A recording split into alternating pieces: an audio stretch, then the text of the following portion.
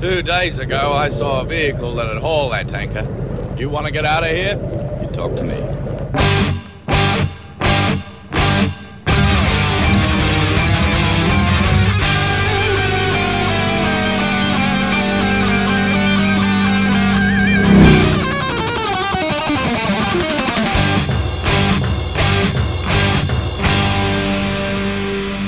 Welcome to the Mad Max Minute, where we question who's going to drive the tanker in Mad Max 2, The Road Warrior, 1 minute at a time. I'm Rick. And I'm Julia. And today we're talking about minute 64, which begins with a rejected feral child leaving the garage, and it ends with Pappagallo stating that he will be driving the tanker. We start off finishing up the sad scene from yesterday. Yeah, with the poor, dejected little feral child who just doesn't understand why he can't go. And he starts off how he left off yesterday, walking backwards with his eyes on Max, but almost immediately this minute he turns around and starts walking away, but he does glance back at Max, probably hoping against hope that Max will have a sudden and inexplicable change of heart. Yes, and he doesn't. Nope. Although we get a quick view of Max, and Max is watching the child walk away. Neither of them, I really appreciate this, neither of them are trying to play the stereotypical macho man, I don't have any feelings, I'm not gonna watch you walk away, I'm gonna go about my business like this doesn't hurt. Neither of them are doing that. Both of them, in turning around watching the other walk away,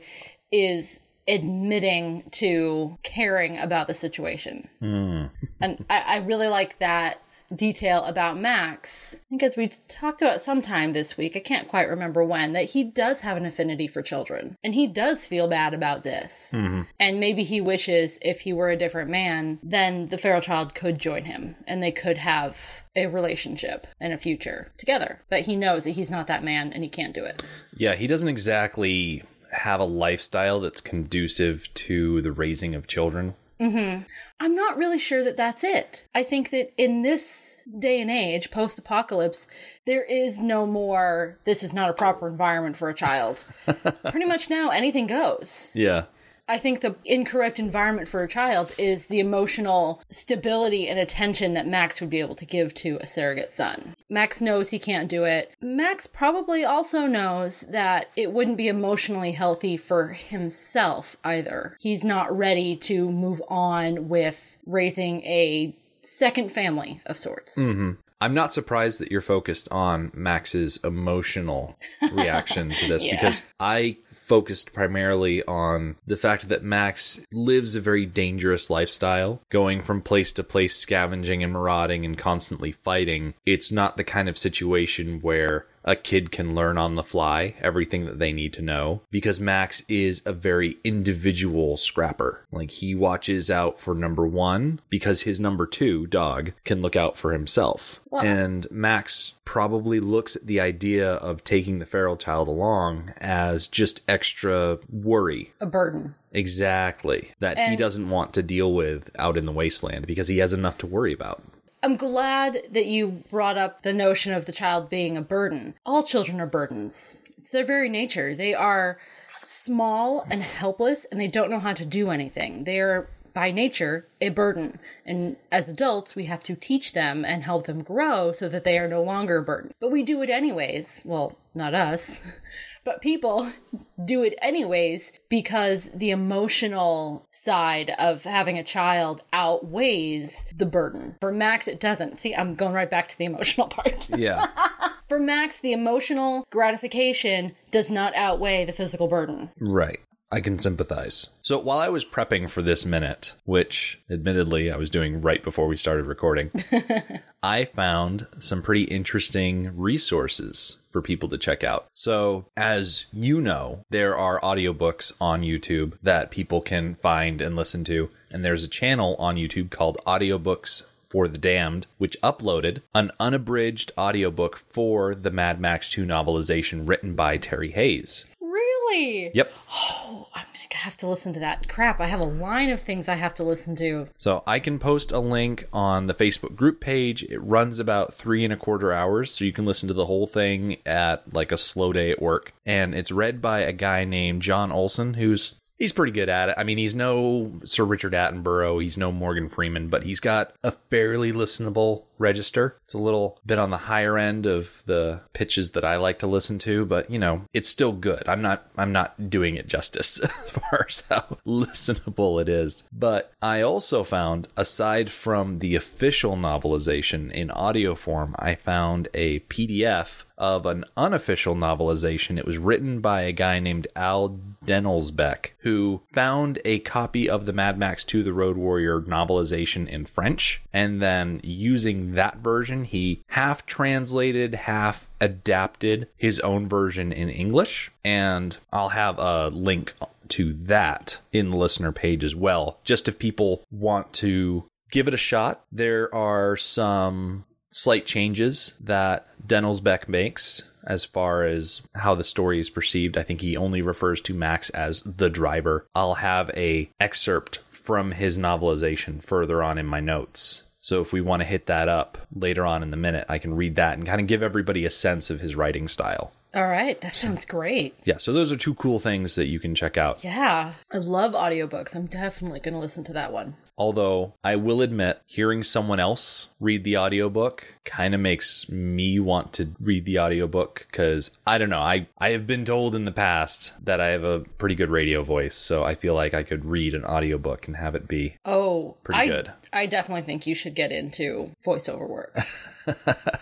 So, from Max turning away from the feral child and going back to his work around the Black on Black, we get a wipe to a compound dweller standing at the flamethrower. This is the same one that we saw earlier after the terror montage. So it's still the same span of time that someone would stand on a turret. I think they're called watches. I like this movie's use of showing the flamethrower or the turret, either one, as a marker for the passage of time. More accurately, I think it's a marker for the passage of a little bit of time. Yeah. It's been dark out for quite some time. Since the nightmare torture scene, it's been dark out. So for a little while. So showing us the turrets shows us that, okay, we're leaving that scene for a little while. We're going to go do something else real quick. And then we're going to come back to it, showing just a little passage of time. Okay. Springboarding off that idea of a little passage of time happening, the next shot we get is a very wide shot of the yard. We can see a lot of activity going on, but right in the middle, next to the rig where the mechanic and his assistant and all of the other dwellers that are working on that, we see the Black on Black drive around and start coming through the compound. This scene. The Black on Black is so quiet. We can't hear it at all. I thought for a while, it was being pushed. Yeah. Instead of being driven of its own accord. And I kind of still stand by that, because by sometime in minute 65, he starts the car and it's loud and it does not sound so good. So it driving through the compound right now and not making any noise, it's suspicious to me. I was looking at the screenplay, and there is a specific detail about Max taking plugs of some kind and muffling the exhaust pipes on the Black on Black to make it quieter as he drives. It's a tiny detail that they don't focus on in the movie proper. It's just mentioned in the screenplay, and when he gets outside of the compound, he really revs down on that engine and the plugs pop out because of the force behind them. So I feel like the Black on Black being rather quiet here, he's probably not even pressing on the gas that much. He's probably just put the car in drive and then he's probably idling, letting it roll forward of its own power. Yes, because it's pretty tight in there. Right. You don't necessarily want to be speeding through. No. Because you've got people over to the right side of the screen that are prepping the vehicles to leave. I did like the VW van in the back. You've got a couple of the cars on the right side, and then in the back there's like a turquoise. It kind of looks like a Scooby van, except it's not painted up all like a Scooby van. Yeah. But then over to the left side, you can see that the curmudgeon is standing in the middle of the yard, and behind him you've got Arky and the gyro captain, and the gyro captain is holding a pig. So he succeeded where the curmudgeon failed. Oh, interesting. And then further back, you can see Big Rebecca standing by one of the towers. So everyone is going to and from, and they all stop and watch as Max is driving the Black on Black through the compound to leave. It's not a situation where he can just sneak out and have no one notice. No, definitely not. I certainly think Max is at least semi-impervious to the judging glares of others. In this situation, he has to be. Because I'm sure he is getting plenty of judging glares, which we get a little glimpse of in the next minute. Mm-hmm. In fact, we don't even need to wait until the next minute, because in the very next shot, we see Zeta. Yes. He's standing in the yard and he's watching Max drive by, and he's got this look on his face that he's just really unhappy about this development. The fact that Max is cutting out at this super important part of what they're trying to do. Yes. Setting aside the fact that he's not willing to help them, him leaving right now could also be a detriment to their own plan. So, looking at it from that point of view, I think Zeta is a little bit justified in going to Pappagallo and tattling on Max. That's an interesting word choice. Tattling. Well, I don't know. I use that word because it feels a little bit petty. Yeah. It feels a little bit like one brother is telling on the other brother to daddy.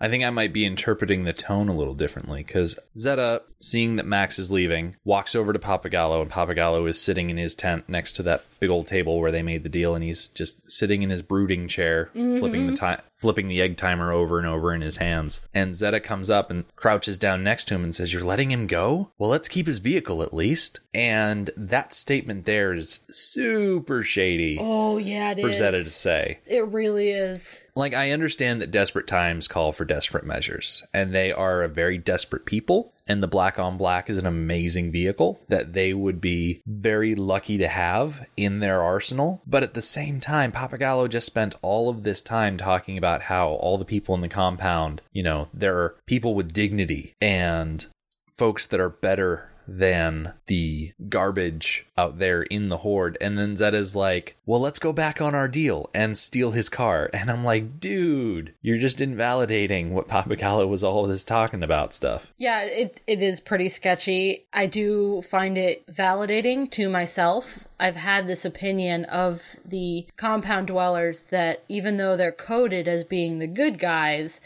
they don't really act like it a lot. It's been mentioned a couple times in the listeners group that, they're technically our good guys, but they're not good people. Yeah, they're the good guys as opposed to the Marauders bad guys. Yeah. Like, it's relative. Like, sure, they'll take someone's car, but they won't necessarily string someone up on a torture pole and break their legs. That does make me wonder, if they had a captive, what would they do with the captive? You know what I mean? I know what you mean, but at the same time, I really don't see the compound dwellers taking captives. Well, we can use Max as an example. They assumed, when they first encountered Max, they assumed that he was a marauder. Yeah, but their plan was to take his vehicle, and then kick him out of the compound. Yeah. Okay. So, essentially killing him. I see it more as a let nature decide. Kind of like when... Yeah. Kind of like when a Disney hero lets a villain fall off a cliff. Yes. Like, they didn't perform the act,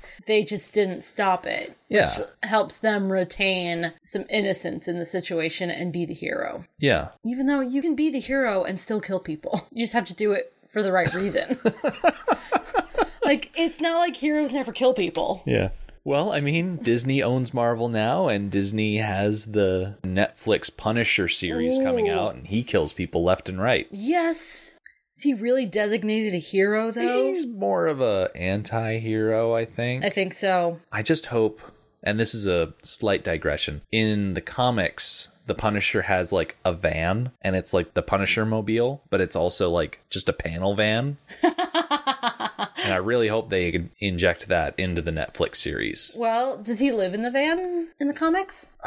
That I don't know. Although the mention of living in a van makes me think of Chris Farley. And Down by the river. You can just imagine, like, Chris Farley as the Punisher. Big overweight guy with the skull on his t-shirt. Oh. That's awful. Living in a van down by the river. Oh, that tangent got weird. Anyway, Pappagallo looks at Zeta after the suggestion of let's keep his vehicle at least, and Papagallo says he fulfilled his contract. He's an honorable man. Papagallo is kind of creepily calm Yeah. in these few lines. It's a little weird. It's almost like he took a hit of something Yeah. to mellow out. After, like, the altercation and the intensity of the last scene, he needed to calm down. Yeah. So he has a little help. That actually explains this entire scene. There is a clip from the TV show Family Matters that I saw on YouTube the other day because I was doing prep work for the Die Hard Minute. Uh-huh. So if you guys haven't checked out the Die Hard Minute, we are part of a team of people who are covering that movie. I know I've mentioned it before, so it's nothing new to people who've been listening this whole time, but we covered 1 week, I think, either week 5 or 6, somewhere in that range, and then our second week is minutes 101 through 105, and we talk a lot about Reginald Val Johnson and his character of Al Powell. So I was looking up Reginald Val Johnson clips on YouTube, and the clip in question was him as Carl Winslow standing in his driveway with Jaleel White playing Steve Urkel, and Reginald Val Johnson's character had this thing he would say. He would say, 3, 2, 1, 1, 2, 3, what the heck is bothering me? And that's his mantra to calm down. And he would turn away from Jaleel White, say it, take a deep breath, turn back, see Jaleel White's character standing there, turn away, and then repeat his mantra again, trying to calm down. And so I can just see Papagallo limping back to the tent and being like, 3, 2, 1, 1, 2, 3, what the heck is bothering me? Taking a deep breath and then just slowly calming himself down as he sits there. And, or maybe the hourglass is kind of a... Oh, what's it called when an object is like a comfort object? I was going to call it like a fidget spinner, but Yeah. I think it's using the Inception term, totem. A totem. Yeah, a totem. That's what I was thinking of. Yeah. Some way to keep your hands occupied, to focus your energy and calm down a bit. Because, yeah, he does seem very mellow in this instance. I really like the idea of the hourglass being a totem. As opposed to him, like, taking a rag that's soaked in something and just taking a deep breath of it. Yeah. Taking a hit of something. I find it really interesting that Papagallo is so quick to defend Max to Zeta after he spent the last couple of minutes berating Max about him being no better than the Marauders. Just a piece of garbage drifting in the wind. I was bothered by that too. This sudden flip. Then I was looking back at my notes. During that scene, I noted that the curmudgeon was playing good cop while Papagallo was playing bad cop. Yeah. Perhaps he was dramatizing the opinions that he did hold, but making them bigger so that he can play bad cop to curmudgeon's good cop for Okay. effect. I can see that. So maybe he doesn't feel quite as passionately or aggressively about it as he presented to Max. That makes sense. So, with that line of questioning closed, Zeta changes the subject and says, okay, so who's going to drive the tanker? And the whole time that Zeta's been talking to Papagallo, these 2 lines of dialogue, it's not like it's been that long, Papagallo's been focused on that hourglass. And so when Zeta asks who's going to drive the tanker, Papagallo kind of rolls his head over to look at Zeta and says, I am, as if it was a dumb question. Like, who else would drive the tanker? And it kind of makes me believe that the plan before they sent the scouts out was that the scouts would find the tanker, Papagallo would drive the tanker, or something to that effect. That also makes me think maybe that's why they wanted so bad for Max to join them and drive the tanker, because the driver of the tanker almost 100% is not going to survive. And they know that. They definitely know that the tanker is going to have the biggest target for people chasing it. And so where the tanker possesses the largest risk factor, having Papagallo drive the tanker poses the most risk to the hierarchy of the compound. I don't recall. Have we talked about before how long they've had this particular plan of escape? We have discussed it in the past. I don't Is it a new plan or is it an old plan that they've been preparing for this whole time? think we came to a consensus on that idea. No, I think it's too hard to tell. They end up stationing people physically on the tanker, which we see them preparing for. The welding up on top of the tanker was putting a lookout point up on top of the Like tanker. a fortified position. Yeah. Yeah. So they know that people, aside from the driver, are going to be on the tanker. And if the driver is near 100% chance of not surviving, then I would guess the people also on the tanker also have very little chance of surviving. So they sent their best people, their most valuable people, knowing that they probably would not survive. I think they were able to acknowledge that the people on the tanker were forming, I don't know, some kind of suicide squad. But I think they still held on to the hope that they would survive. That this wouldn't be a one-way trip for them. That, yeah, it would be hard to fight off all of the marauders, but I'm willing to bet a lot of them had hope that they'd be able to do it. And so they put their best fighters on the rig, and they put the rest of the people in the civilian convoy. I agree with everything you just said, but with a twist. I think they put their best people on the tanker or with the tanker and accompanying vehicles to distract the marauders for long enough to give the civilians enough time to get away safely. Oh, absolutely. Yeah, that's... I don't think that they really had much hope of surviving. Well, I don't think they ever intended on the civilian convoy to stay with the tanker. I'm pretty sure the tanker was always a distraction. Yeah. All right, yeah, the way you said it, it made it sound like it was some sort of fresh revelation. No. Okay. I probably wasn't listening that well anyway. No, you probably weren't. I don't think I have anything else. Just Max in the bus gate, which confused the crap out of me. How so? So Max in the bus gate, especially the way that we have the minutes cut up. So at the very end of this minute, we get a view of Max driving the bus. So I got a little confused about why is Max in the bus. Oh, gotcha. Okay.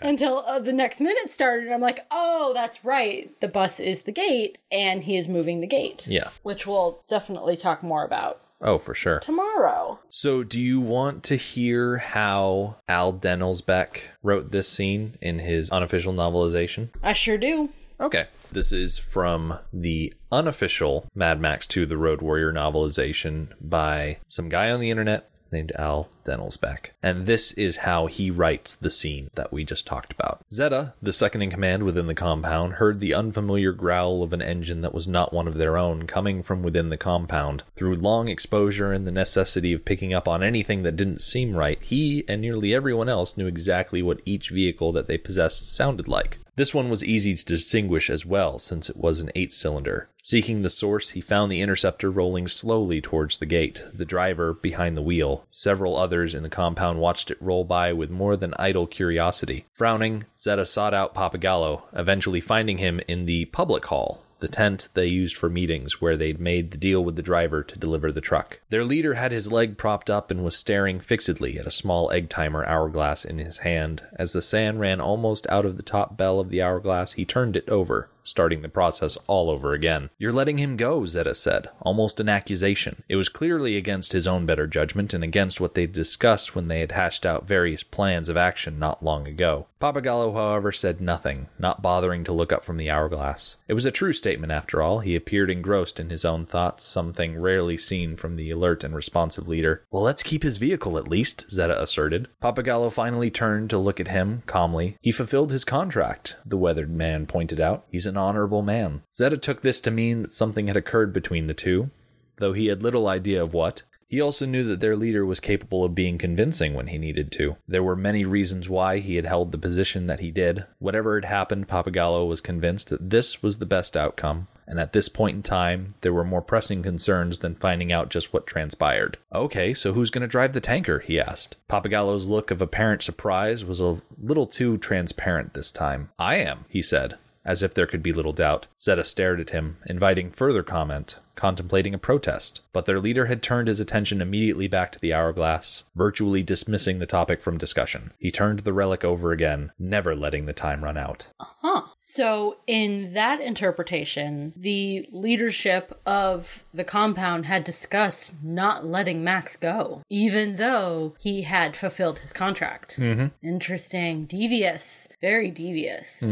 I like the little bit at the end, never letting time run out. It draws deeper meaning from the fact that he's playing with a an hourglass. Yeah, and it is something that you can see in this minute, that Pappagallo is watching the sands go through that hourglass, and right before the top empties, he'll flip it over. Yes. I think it's an apt metaphor for this movie, that they are constantly in situations where time is running out, and just as soon as that top hourglass is about to empty, something happens where they're able to flip that hourglass and gain just a little bit more time. I really like that. That was the one that was translated from French and changed a little bit? Yeah, that Okay. was the one that started off as the official novelization and then was reinterpreted by the author and is therefore a not officially sanctioned or recognized version of the story. Okay. But still pretty good, I thought. Yeah. So, like I said before, a link to that will be on the Facebook page. A link to the unabridged official audiobook is going to be on the listeners page. And we are going to wrap up for today. We are going to pick up tomorrow with Max in the Bus Gate, opening it up. It'll be our Friday episode, so we'll have a guest on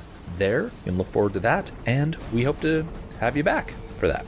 The Mad Max Minute podcast is a fan project by Rick and Julia Ingham. The Mad Max franchise was created by George Miller and Byron Kennedy and presented by Warner Brothers Pictures in association with Village Roadshow Pictures. Mad Max Minute is produced and edited by Rick Ingham. Our opening music is by Daniel Bautista of danielbautista.com. You can follow Mad Max Minute on Twitter at Mad Max Minute, on Facebook at Mad Max Minute Beyond Microphone, and at madmaxminute.com. And finally, if you would like to contribute to the podcast, visit madmaxminute.com, click on the support link at the top of the page, and check out our Patreon to help us keep the tanks full. Thank you for joining us for Minute 64 of The Road Warrior. We'll see you tomorrow.